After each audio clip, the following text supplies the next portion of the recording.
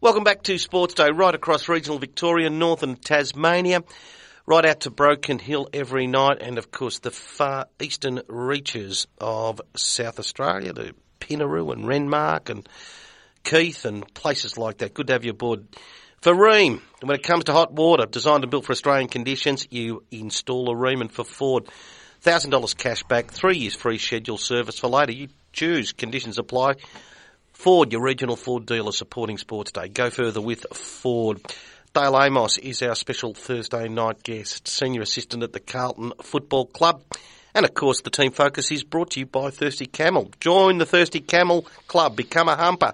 Take $10 off a slab at Thirsty Camel on Thursdays in September. thirstycamel.com.au.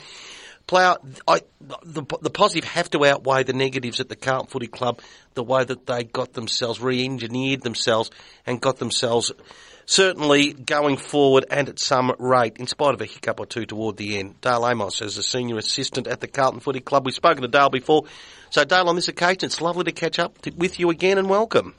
Yeah, thanks, Tony. Thanks, Pat. It's one of those, I suppose, you can take a half glass full, you always should, or a half glass empty kind of view, but did the water levels sort of fluctuate a little bit with the finish to the season? Yeah, they probably did. I guess when we reflect on the season, overall we're relatively positive about things we've been able to achieve and the position we've sort of finished up in by the end of the year. But you looked at poor performances and missed opportunities. I think that's the nature of the business that every club does that probably when they reflect at the end of the year. And with that reflection, if there was one thing that the Carlton Football Club, it can be small ball, it can be big picture. But if one thing the Carlton Football Club wanted to achieve this year, what was it, and did you? I think it was probably the sense of a united Carlton, from playing to off-field and certainly trying to engage our members so that they felt and everybody felt like they were on the journey and were moving in the right direction. So I think probably, from the president all the way down, the club's done a pretty good job of being able to do that, and it feels like, relatively well connected at the moment. Dale, so from that point of view, first up, did you know Brendan Bolton before you were put together, and how did you find him, and how did you find his coaching? Yeah, I'd without really knowing him, I'd obviously coached against him when we both started coaching the VFL at the same time. He was at Box Hill and I was at Geelong, so I kind of admired him from afar, I guess, without really getting to know him. And, through the process of making the move to Carlton, I was really impressed. He was really aligned in terms of philosophically with myself. He's been really impressive player. His work ethic and his ability to be able to teach and his big picture plan of exactly what he wants to achieve at the footy club. He's brought everyone along for the ride, and he's had a really impressive first 12 months. Well, tell us about that pre-season part of it, because all we kept hearing from outside of the fence is that you guys spent so much time in a teaching environment that some of the guys basically thought their brains were going to burst, just trying to sort of take it all in. Yeah, it was. It was a new game style that a lot of the players hadn't been exposed to, and even terms and the way we were teaching the game style was a bit of a challenge for the coaches at different stages. So it was intensive.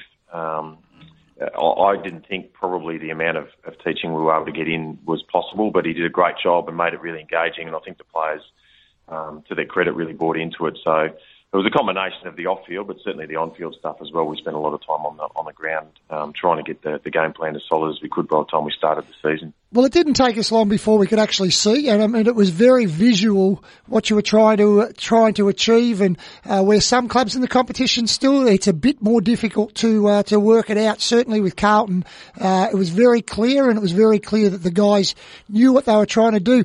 Did you nearly need to pinch yourself when, I don't know what it was, at 6 out of 7 or 5 out of 7 or whatever it was in that middle part of the year? Did you nearly have to pinch yourself about how well you were going when you started knocking off sides like Geelong? Look, it was probably, it was certainly a nice surprise. It wasn't something we necessarily anticipated happening. But in saying that, we played some reasonable footy in the first month, didn't get a win, and then we just had a stretch where we were able to, play well for long enough to be able to snatch a few victories against those sides. And it was important probably for the playing group because it gave them an enormous amount of confidence in the way we were trying to play. And then they knew that if they brought real effort and intensity around the footy, that we were half a chance to beat probably anyone in the competition. So, that was important for the group. And it was a nice way to sort of introduce ourselves to the season after a relatively slow start in the first few weeks. Dale, one of the other things, again, from outside of the fence, it looked very clear that you were trying to stabilise a backline, and if there was going to be moves and positional things happening, that it would happen more up the field and just try to really consolidate the backline. And I was really pleased that a couple of those boys in Doherty and Simpson, well, they'll be out of function as we speak, but that they got rewarded for All Australian because they were very, very good. Yeah, they both had outstanding seasons and have both probably really grown into really good leaders around the footy club. I think their on-field influence was strong throughout the whole year, but I think off-field they continue to grow and they're going to be key components to us moving forward next year. But yeah, a nice recognition for the seasons they both had. Both really consistent, both key drivers in the way we wanted to play and set up really well behind the ball, and they played every week, which obviously helps as well.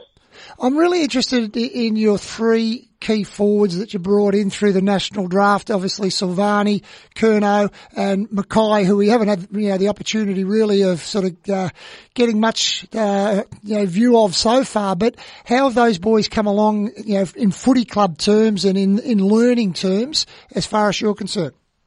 Yeah, they've all done a good job. Unfortunately, probably we haven't.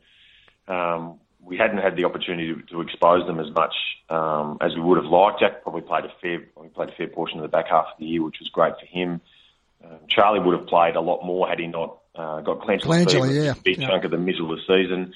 And Harry Mackay had the stress fracture in his back, which set him a long way behind early in the year. But they've all invested really heavily in learning the game. I've been really impressed with all of them. I think all of them have got a great appetite to want to learn and get better.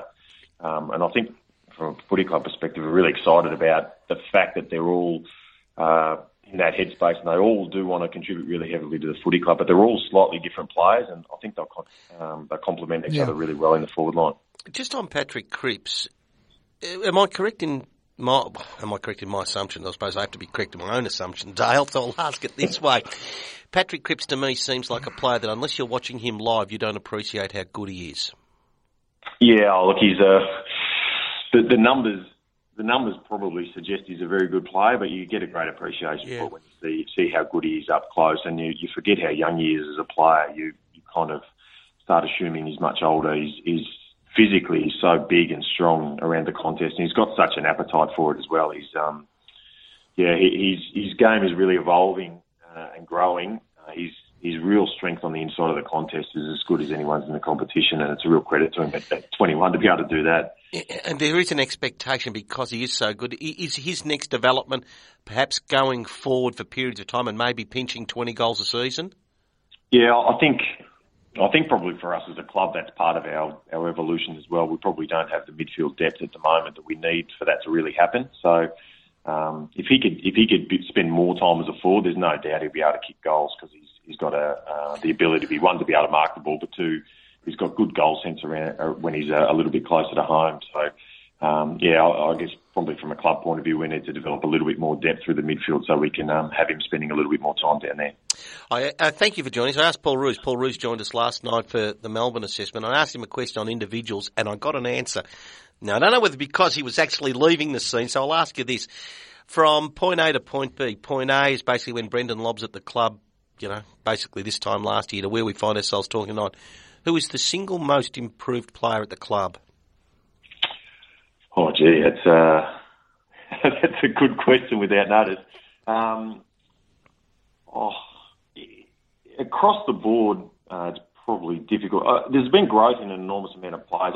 For me, I probably when I saw Sam Rowe as a one-on-one defender, and see his capacity to be able to. He didn't have his greatest game in the last week against Joey, but and through the course of the season to be able to play on the best key forward every week and still really complement our system, he probably impressed me as much as anyone behind the ball. There's no doubt about that. I probably had some question marks as whether he could do it, and his growth and at the stage of his career is to be able to really adapt the way he did. It was a real credit to him, and he had a really impressive season.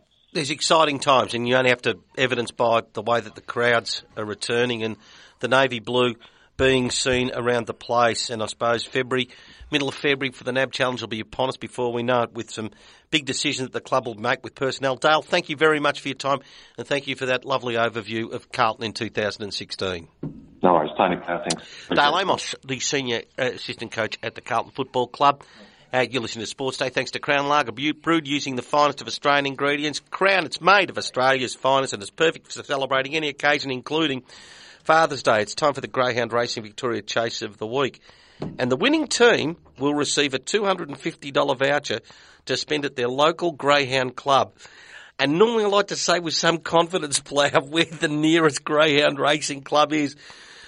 But Cyril Rioli, I'm sorry, Plough, I've actually walked over your... That's fine. Sorry about that. Is this week's winner. So very quickly, tell us which is the local football club that's going to get a $250 start at their nearest country Greyhound racing track. Tony, well, Cyril Rioli is representing the Heathmere Football Club in the South West District League. So he's a player you'd want to have representing you, wouldn't you? And I promise, before we do the RDO shortly, I'll tell you where their nearest Greyhound racing track. It's always great to hear from Cyril Rioli. Got to handle away to Crocker, to Smith, who's got to be quick. He was closed down by Cyril. And that's a Greyhound Racing Victoria Chase. Cyril wastes no time.